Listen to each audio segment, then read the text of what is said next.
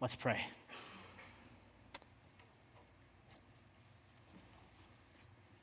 Father, I pray that that song would be so true for us. Lord, whether we're there today or not, or we want to be there more than anything, we do want to desire you more than anything. So, Father, I pray that for our own hearts this morning, you would help that song to be true, that you would be our greatest treasure. Lord, like Paul said in Philippians 3, that we consider everything a loss compared to the surpassing greatness of knowing Christ Jesus our Lord. Lord, may that be true. For to me to live is Christ, and to die is gain. It's even better. Father, we pray that as we continue in worship, may you be glorified. In Jesus' name, amen. Well, if you have your Bibles, please turn to Galatians chapter 2. Galatians chapter 2. And while you're turning there, just another reminder that please fill out the Wednesday night survey if you haven't done so already. We are strongly considering adding Wednesday night programming for all ages, both kids and adults, starting sometime this fall and continuing into the spring. So we would love your feedback to know if that's something you're interested in, would participate in and come to, and even help volunteer, because it would take a number of volunteers to pull that off for sure. So if you're able to, please fill that out today, because today is the last day to do so. And you can do so by going to our website, fmcburn.com, going to resources and forms. You can find it there, or going to our Facebook page.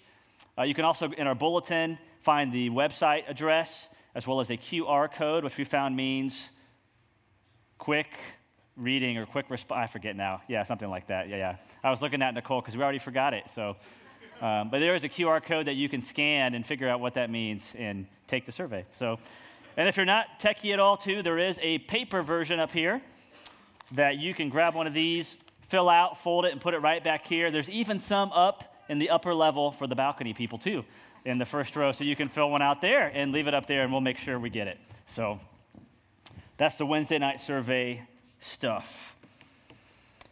All right, Galatians 2. We've been in Galatians 2 for several weeks. This is our last sermon in Galatians 2, because really this sermon is kind of part 3 of the last 2 weeks.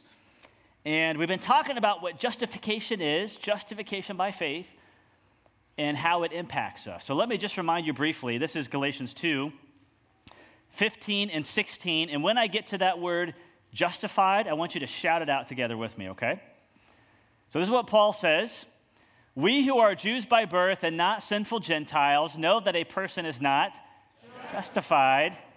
You can shout, it's okay. By the works of the law, but by faith in Jesus Christ. So we too have put our faith in Christ Jesus that we may be justified. There you go. By faith in Christ. That was really good. And not by the works of the law, because by the works of the law, no one will be justified. Woo, that was good. So justification is mentioned 3 times quickly in these verses. I mean, those verses are really the heart of what Galatians is about, that the moment you and I believe in Jesus Christ, justification is God's act where he declares us righteous in his sight the moment you and I have faith in Jesus Christ and not works. So God, as the judge, when we believe, he declares us righteous, even though we've done nothing to earn it, even though we're not actually righteous in what we've done, but we are righteous because of Christ. And there's 2 parts to that. Justification is just as if I never sinned. Say that with me. Just as if I never sinned. So God forgives us. We are pardoned. Our old record is wiped clean. But it's not just that. It's also just as if I lived the life Christ lived. Say that with me. Just as if I lived the life Christ lived. So it's not just the removal of a negative, our sin. But we get an incredible positive. We get the righteousness of Christ in our life, credited to our life, even though we never did it. That happens the moment that you and I believe in Jesus Christ. One of my favorite preachers says justification is not just go. I mean, if God only forgave us of our sins, he'd say, you're forgiven, now go. But it's also come. Because we have the righteousness of Christ, God invites us into his presence. When he sees us, he now sees his beautiful son, Jesus Christ. So that's what justification is. And we've talked about how it also impacts us. We've mentioned 2 ways so far. Number 1, why don't you read this out loud with me too? It changes our identity and stops all our efforts of self-justification. So if you and I really believe that we're saved by faith and grace and not by works, we're going to stop striving to try to make our own identity and prove ourselves, whether in a very religious way by trying to earn our salvation, or a very non-religious way by trying to look to things like money or sexuality or romance or career to justify our existence. And then the second way is it gets rid of all the what? The isms in our heart. Isms like racism and classism and discriminationism, if that's a word. All these isms that we struggle with as a people because we're trying to justify our heart and prop our own self up and manufacture our own identity. But if way number one is true, then that will lead to way number two. We will not look down on other people of other races and classes and cultures. And someone even shouted out Amishism this morning in first service because we sometimes look down on the Amish. There is one ism I didn't mention last week that many have brought up to me. One of the concerns that several people have brought up to me at our church is that we struggle as a church with cliques. So you could call it maybe cliqueism. And whether you think that's true or not, I think it is hard in any church you go to, especially a small town, to sometimes break into a church. Even if it's unintentional, sometimes we kind of stick with our own people we know because it's a pretty big church. You want to talk to people you know, and it can be hard to see the people who are not fitting in or breaking in. So I think that's something I want to pray for right now, that justification by faith would even tear down any sense of cliqueism, if I can say that, here at First Missionary Church. Sound good? Would you join me in praying for that? Well, Father, I pray for these first 2 points, really, that the idea of justification by faith would get hammered down into our hearts. Lord, I know that Martin Luther said we have to kind of pound it into our heads because we are prone to wander. We're prone to try to prove our righteousness before you. We're prone to try to manufacture our own identity. And that causes us to look down on all sorts of people, Lord, who are different than us. And I pray that that would just not be the case, Father, that we would be so secure in Christ that we don't have to look down on others, that we would be so secure in our justification and status that when we see somebody who's different or even someone that annoys us, we would realize that they need the gospel just as much as we do, that I am a sinner just as much as they are, and I am in need of Christ just as much as they are. And I pray especially for this sense of cliques that some people have felt at our church, that, Lord, you would break down those walls for whatever reason. Lord, that you would help people to feel a part of things and that we would be intentional to pay attention to who is connecting and who is not. Lord, help us even to be like the situation in Galatians 2 where they were eating with one another, yet Peter failed to eat with the Gentiles. May that not be so. May we even eat with one another and share our lives with one another because of the gospel of Jesus Christ. And may the world know that we are Christians by our love for one another. We pray these things in Jesus' name. Amen. Well, the final way number 3, if we really believe that we are saved by faith, it will enable us to identify with and minister to the poor, the weak, and the needy, and the broken. Say that with me. It enables us to identify with and minister to the poor, the weak, and the needy. This is really fast in verse 10, kind of sandwiched in this entire chapter of justification by faith and that we're saved by grace and not works, is a really interesting verse where Paul says that all that they, the Jerusalem apostles, asked was that we should continue to remember the what? The poor, the very thing I had been eager to do all along. So that's one quick verse in a chapter that's heavy on justification by faith, and I find that really interesting because it brings this connection that we are justified by faith, yet if we're truly justified by faith, we're still going to continue to remember the poor. Even though that doesn't save us, only Jesus does, yet a life that is truly justified by faith will spend its life serving the poor, the weak, and the broken, and the needy at some level. It's interesting, right before this, in verses 1 to 9, Paul goes to Jerusalem, and they get their gospel confirmed by the Jerusalem apostles. Not that he needed it, but they wanted to be on the same page, and they declared that we are saved by faith alone, that you must not do anything else to be saved, and yet they say this very verse that we should continue to remember the poor. And then right after this is that famous confrontation where Paul confronts Peter because Peter is separating himself from eating with the Gentiles. And Paul's like, if you do this, you are communicating to them that you are adding to the gospel, that you must be a Jew really to be a Christian, or you must follow the food laws in the Old Testament to be a Christian. No, we're only saved by faith, yet right in the middle is this very verse. So we're going to explore that today. How does justification by faith actually help us minister to those in need? What is the connection, and how does it help us? So let's look at the connection first. Here's my statement number one. I have two statements in this part. We are justified by faith alone, but it is not a faith that remains alone. So even though we are saved by faith alone, Jesus did it all. It is not a faith that will ultimately remain alone because it will lead to a life of good works. In other words, point number two, we are not saved by good works, but we are saved what? For good works. I mean, it's amazing what a preposition can do there, but it's important. We are not saved by good works. They are not the ground of our justification, but we are saved for good works. They are the result of our justification. So much so that if somebody claims to be a believer in Jesus, yet their life does not change at any level, then it makes us seriously wonder, did they really believe in Jesus in the first place? Because a person who's truly been justified by faith alone, it will result in fruit and good works. Not that those save you again, but that's the result. To spell this out a little clearer, the book of James is all about this. I found it interesting reading James in connection with Galatians. So Galatians is heavy on justification by faith, and yet James is like, well, if you're really saved by faith, you're going to do something as a result. So here's what it says in James. As the body without the spirit is dead, so faith without deeds is what? Dead. So true faith will show itself in what? Deeds. Not that those earn salvation again, but it's the result.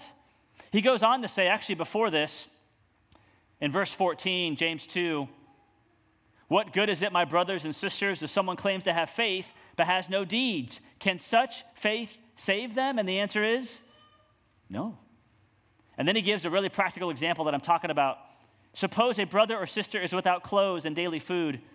If one of you says to them, go in peace, keep warm and well fed, but does nothing about their physical needs, what good is it? In the same way, faith by itself, if it is not accompanied by action, is what? Dead. So you see what James does there? We are saved by faith alone, but it is not a faith that remains alone. In fact, he gives a very practical example. If there's somebody in need, if we really care and say we care about them, it will result in good works of helping them. You can find this connection all over the Bible. I encourage you to read passages like Isaiah 58 or Isaiah chapter 1. So Isaiah 1 or 58, both chapters. Or Matthew 25, that famous parable of the sheep and the goats where Jesus has the sheep and the goats before him and he separates them. And do you know how he separates them or why? It's all based on the criteria. Did they help those in need? Did they visit those in prison? Did they help the sick and the needy and the broken? And Jesus says, when you did such things, you did it for who? Or for whom, I'm sorry. You did it for me, Jesus says. Not that those things save you again. I'm going to pound that in your head, but such things are the result of a life that's truly been justified by faith. They are evidence that you've truly believed in Jesus Christ. So that's the connection, but here's the challenge. How do we actually live a life that serves others, that serves the poor and the needy and the broken and the weak, and really anyone who's a human being? Because let's face it, when you deal with people, it's challenging. When you especially minister to the broken and the needy, boy, it can be tiring and draining. It can be complex and complicated. I mean, how many of you have ever wanted somebody to change more than they wanted to change? Yet you minister to them and help them, and you're getting frustrated because they're not changing as much as you think and want them to change. It's probably the story of parenting in some way. I mean, I think we've all been there. Some of you are there. Some of you are burnt out on people. Probably cynical that, maybe people can change, but not really that much. How do we have a life motivated to actually serve those in need? Because we all know we should do it. The Bible talks a ton about it. We all know there's endless opportunities in our community, in our county, and in the world. There are so many causes that it's like, what do you even get involved in? I don't think it's knowledge that's stopping us or opportunity. I think the problem is that M word up on screen, motivation.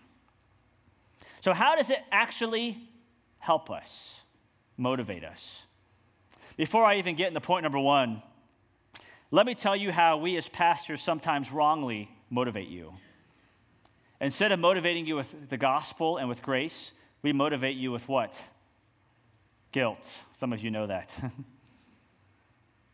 We'll say things like, well, you have so much and they have so little. You should therefore help them. Or I remember as a kid, your parent always says, to eat your vegetables. There are starving kids in fill in the blank, trying to guilt you into eating your vegetables, and it sometimes works, but not for long. Or sometimes we motivate people out of duty. This is your duty to help those in need, so do it. All right? Don't you feel motivated after I said that? Just do it. But those two things, duty and guilt,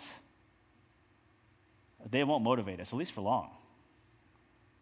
And really, God does not want us to serve out of a heart that's like that. I mean, the Pharisees, the religious leaders, were known for giving to the poor and helping the poor, but their hearts were far from God. So how do we serve with the right motivation? How do we do this? So we do this in a way that lasts and we persevere in this, because let's face it, it is tough. I mean, even I as a pastor struggle with this. How do I continue to help people? It's challenging. Well, I think the answer is justification by faith. It's the gospel, and it actually motivates us in a couple different ways. Way number one is that if we really understand justification by faith, it will give us a new attitude for those in need. It gives us a new attitude. One of the best books I've read on this subject is by Tim Keller, and it's called Generous Justice.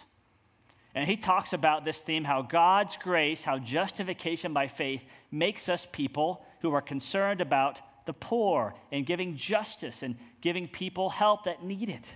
Those two ideas are connected. And he brings up the very famous verse, Matthew chapter 5, verse 3. Why don't you read this out loud with me too? It says, "Blessed are the poor in spirit, for theirs is the kingdom of heaven." So who's blessed, this verse says? The poor in spirit. So not necessarily the financially poor, but almost all scholars say that what Jesus is talking about here in the Sermon on the Mount is that those who are truly a part of God's kingdom have to recognize their spiritual bankruptcy. They have to recognize their neediness, that the only thing that you and I can contribute to our salvation is our sin and our neediness. So such people who realize their poverty, spiritually speaking, those are the kind of people who will have the kingdom of God, Jesus says. But let's suppose you are not poor in spirit. What might we call you then? Suppose you might think, well, I'm not really that bad. I'm kind of a good person.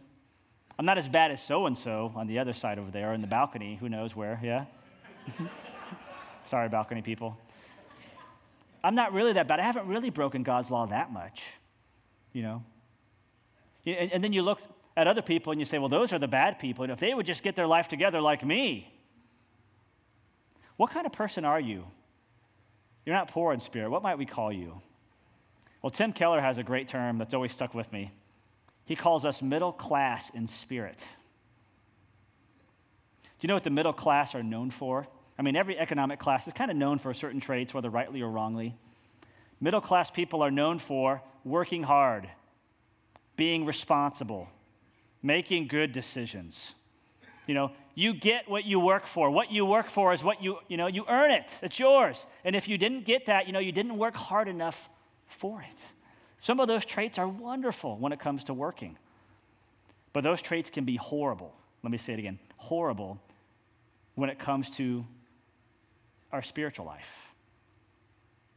Because if you're middle class in spirit, how do you think you're going to look at the down and out and the needy and the weak? You're going to say, come on, get your life together. Be responsible like me. Work a little bit harder.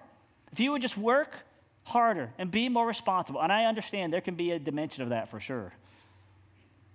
But if that's how we're really viewing people, are we really going to minister to them the gospel of Jesus Christ? No way. Instead, if you're poor in spirit, when you see someone in need, it's going to change your attitude towards them. Here's how he says it. When you see a person in need, you will see their tattered clothes and think, all of my righteousness is like a filthy rag too. But in Christ, we can be clothed in the robes of righteousness. When you come upon those who are poor and needy, you cannot say to them, pull yourselves up by your bootstraps, because you certainly did not do that spiritually. Jesus had to intervene for you, spiritually speaking. And you can't say to someone, I'm not going to help you because you got yourself in this mess. Deal with it.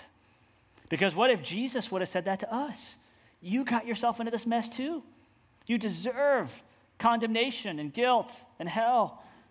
But Jesus moved into our neighborhood. He helped us. He lifted us out of our poverty, spiritually speaking. So in other words, when you encounter someone in need, it's like looking in a mirror. When you see them, you see yourself. You see your neediness before God, and you see that you need God's intervention, just like they need intervention and help. In fact, I would say there is no you and them. It's just us now. So the first one is that justification by faith will give us a new attitude toward those in need. But not just that. Number two, this is the last one. It gives us a new attitude toward what group of people? Ourselves. Justification by faith gives us a new attitude towards ourselves. I go back to the book of James again, because this sermon I'm kind of branching out from Galatians. Book of James, chapter 1, says this: believers in humble circumstances ought to take what? Take pride in your high position. But the rich, those who are well off in life, should take pride in their humiliation, since they will pass away like a wildflower. Do you hear what James is doing there? He's writing to Christians, and he's applying the gospel a little bit different. He's saying if you are in humble circumstances, maybe you're in need, maybe you're broken, you need to think of the good news of the gospel. Because the world is telling you how horrible you are, that you are your bank account, that you haven't arrived. But in Christ, you are seated with him in the heavenly realms. In Christ, you are his beloved son. In Christ, you have an inheritance that can never perish, spoil, or fade, kept in heaven for you, Scripture says. So if you are here this morning in humble circumstances, God would tell you, take pride in your high position, spiritually speaking. But then look what he tells the rich. And by the way, if you live in America, at some level, globally speaking, we are all the rich, even if you feel like you don't have much money. But the rich, he says, should take pride in their what? What's the word there? Humiliation. You see what he's doing there? He's applying the gospel a little bit differently. If the world is telling you that you've arrived, that you're awesome, that you are your bank account, and you've succeeded in that standard, you need to take pride in how horrible of a person you are, and how much you need the gospel, and how much of a sinner you are. Because the world is bringing you up, and if you're not careful, pride comes before a fall. And so James applies the gospel a little bit differently there. No matter where you're at this morning, the gospel helps you apply it and justification by faith to your attitude towards yourself so that you won't feel superior towards others. Because let's face it, if you feel superior towards someone in need, are you really going to help them? Are they really going to feel ministered to if you feel superior to them? No, they'll know it that you don't like them, that you think you're better than them. The gospel will humble you and say, well, you need the gospel just as much as they do. But it also helps us too if we feel inferior to people. The gospel raises us up and makes us realize, you know what, I don't have to be intimidated to reach out to this person or let this person into my group or to help somebody. Because the gospel says, I am rich in Christ. So justification by faith, rightly understood, will give us a new attitude toward those in need and toward ourselves. I mentioned earlier about being middle class in spirit and how dangerous that can be. And I recognize that when it comes to serving those in need, there are all sorts of complicated questions to answer, and it takes a lot of wisdom to know how to really help someone without hurting them or enabling them. In fact, there's a great book called When Helping Hurts that I encourage you to check out at some point, but just don't be overwhelmed by it because they need to write a sequel, When Helping Helps, to it as well, because you can kind of be overwhelmed. How do you really help people? I want to close today by not overcomplicating the issue and just thinking again about this connection between the gospel, or justification by faith, and helping those in need. Because remember I said if I push the guilt button, is that going to work in your life? If I push the duty button, you need to do this, is that really going to motivate you to keep serving those in need or just helping anyone? This applies to anyone. No, the answer, I think, is the grace button. So let me push this button in your life. And actually, this quote is from a young Scottish minister in the 1800s. And he was responding to his church members who came up to him and had a problem with ministering to those in need. Listen to the objections they voiced and see if you can relate to them, okay? You ready? Objection number one that somebody told him: my money and resources are my own. Why should I give them to those in need? Answer: Christ might have said, my blood is my own, my life is my own. Then where would we have been, spiritually speaking? Or here's another objection that you may have thought or voiced: the poor are undeserving, or that person is undeserving of my help. They don't deserve it. I want to give to those that deserve it. Christ might have said the same thing. Look at all those wicked rebels. Shall I lay down my life for these undeserving people? I'm going to give to the deserving ones here on earth. Which, if that's true, none of us would get his help. He gave his blood for you and me, undeserving people. Here's the final objection: the poor may abuse my help, or the person I'm helping may abuse it, or manipulate me, or take advantage of me. Well, Christ might have said the same thing, yet with far greater truth. Christ knew that thousands would trample upon his blood under their feet, that most would despise it, that many would make it an excuse for sinning, and yet he gave his own blood. Oh, my dear Christian, if you would be like Christ, give much, give often, give freely to the vile and the poor and the thankless and the undeserving. Christ is glorious and happy when you do so, and you will be too. It is not your money I want, Christ says, but your happiness. Remember his own word: it is more blessed to give than to receive. Well, we're going to apply this by taking communion together. I think this is the best way to really push that grace and gospel button in our lives. And just a reminder that communion is open to anyone who's a believer in Jesus Christ. You don't have to be a member or even a regular attender to partake. Thank you. You just have to be a believer, someone who's trusted in Jesus Christ as their Savior and Lord and treasure. And if that's not you here this morning, we are so glad you're here, but we ask that you just watch what's going on and just think about what we're doing right now as a way to honor us and honor the Lord this morning. Greg, if you could come forward. I've asked Greg, one of our deacons, to help me with communion today. He's going to be reading some scripture and also praying here in a little bit. We're looking at 1 Corinthians chapter 11, beginning at verse 23 through 28. Greg's going to go ahead and read that. For I received from the Lord what I also passed on to you. The Lord Jesus, on the night that he was betrayed, took bread, and when he had given thanks, he broke it and said, "This is my body, which is for you. Do this in remembrance of me." In the same way, after supper, he took the cup, saying, "This cup is the new covenant in my blood. Do this whenever you drink it in remembrance of me. For whenever you eat this bread and drink this cup, you proclaim the Lord's death until he comes. So then, whenever you eat the bread or drink the cup in the Lord in the unworthy manner, those who do that will be guilty of sinning against the body and the blood of the Lord. Everyone ought to examine themselves, therefore, before they eat of this bread and drink from the cup. Amen. Thank you. Well, I want to invite the ushers forward. And Greg, if you would just lead us in a time of prayer for communion, and then we'll distribute the elements.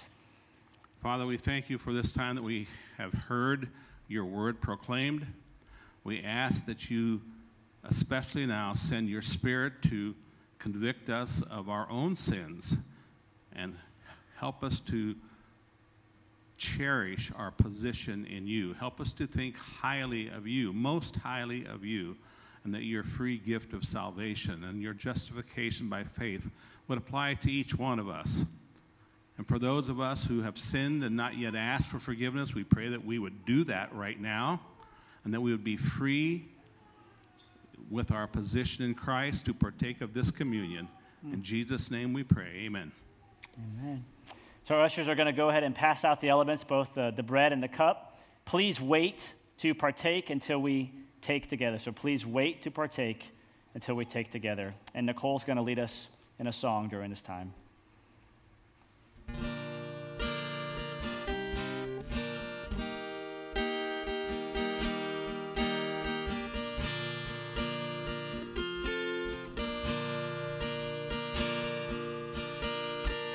Deep the Father's love for us, how vast beyond all measure, that he should give his only Son to make the wretch his treasure. How great the pain of searing loss! The Father turns his face away, as wounds which mar the chosen one bring many sons to glory. Behold the man upon a cross, my sin upon his shoulders. Ashamed I hear my mocking voice call out among the scoffers. It was my sin that held him there until it was accomplished. His dying breath has brought me life.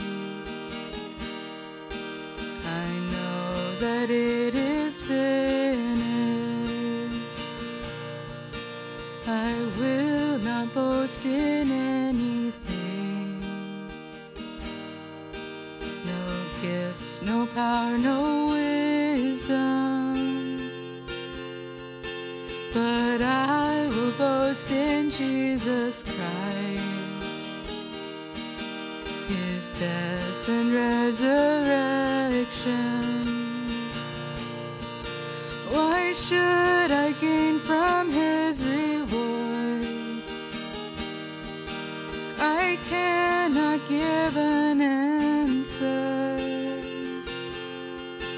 but this I know with all my heart: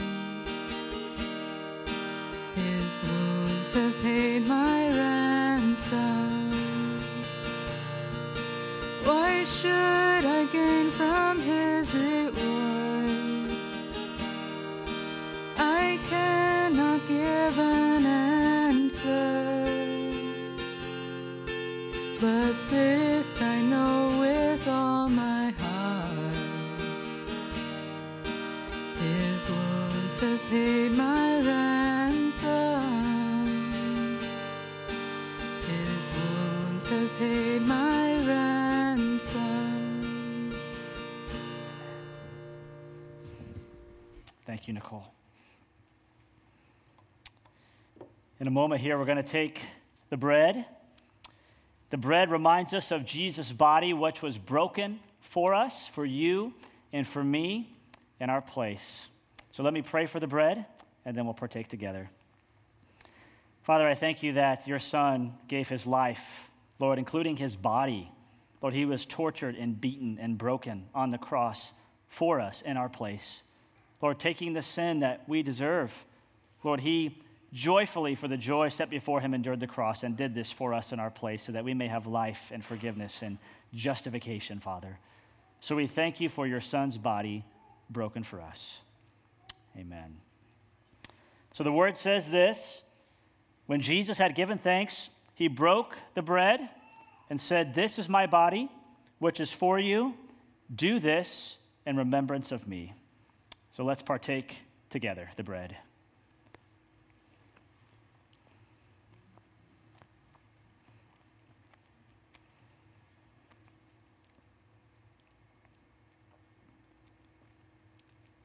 And I want to pray for the cup now too.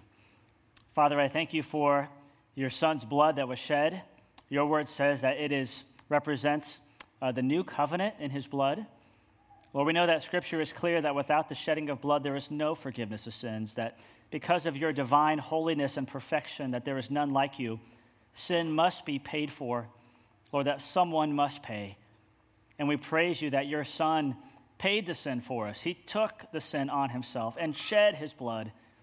And not only did it accomplish your justice, but it began a new covenant with us where we now can have the Holy Spirit living inside of us, reminding us of who Christ is and pointing us to Christ and reminding us of our great wealth in Christ.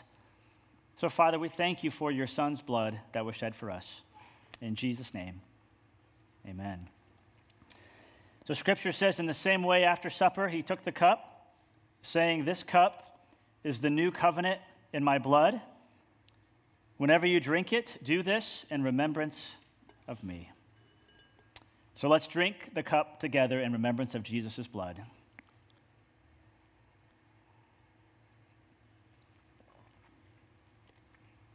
And then Scripture says, whenever you eat the bread and drink the cup, you proclaim the Lord's death until he comes.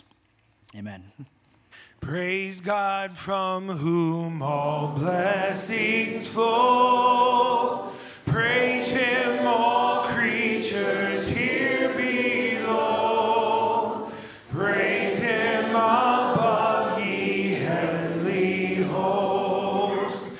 Praise Father, Son, and Holy Ghost.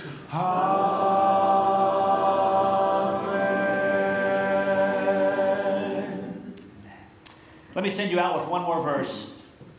2 Corinthians 8, verse 9 gets exactly at what I'm talking about, how God's grace enables us to serve those in need. The Apostle Paul says this, "For you know the grace of our Lord Jesus Christ, that though he was rich, yet for your sake he became poor." That's on the cross. "So that you through his poverty might become rich." Thanks for coming. You are dismissed.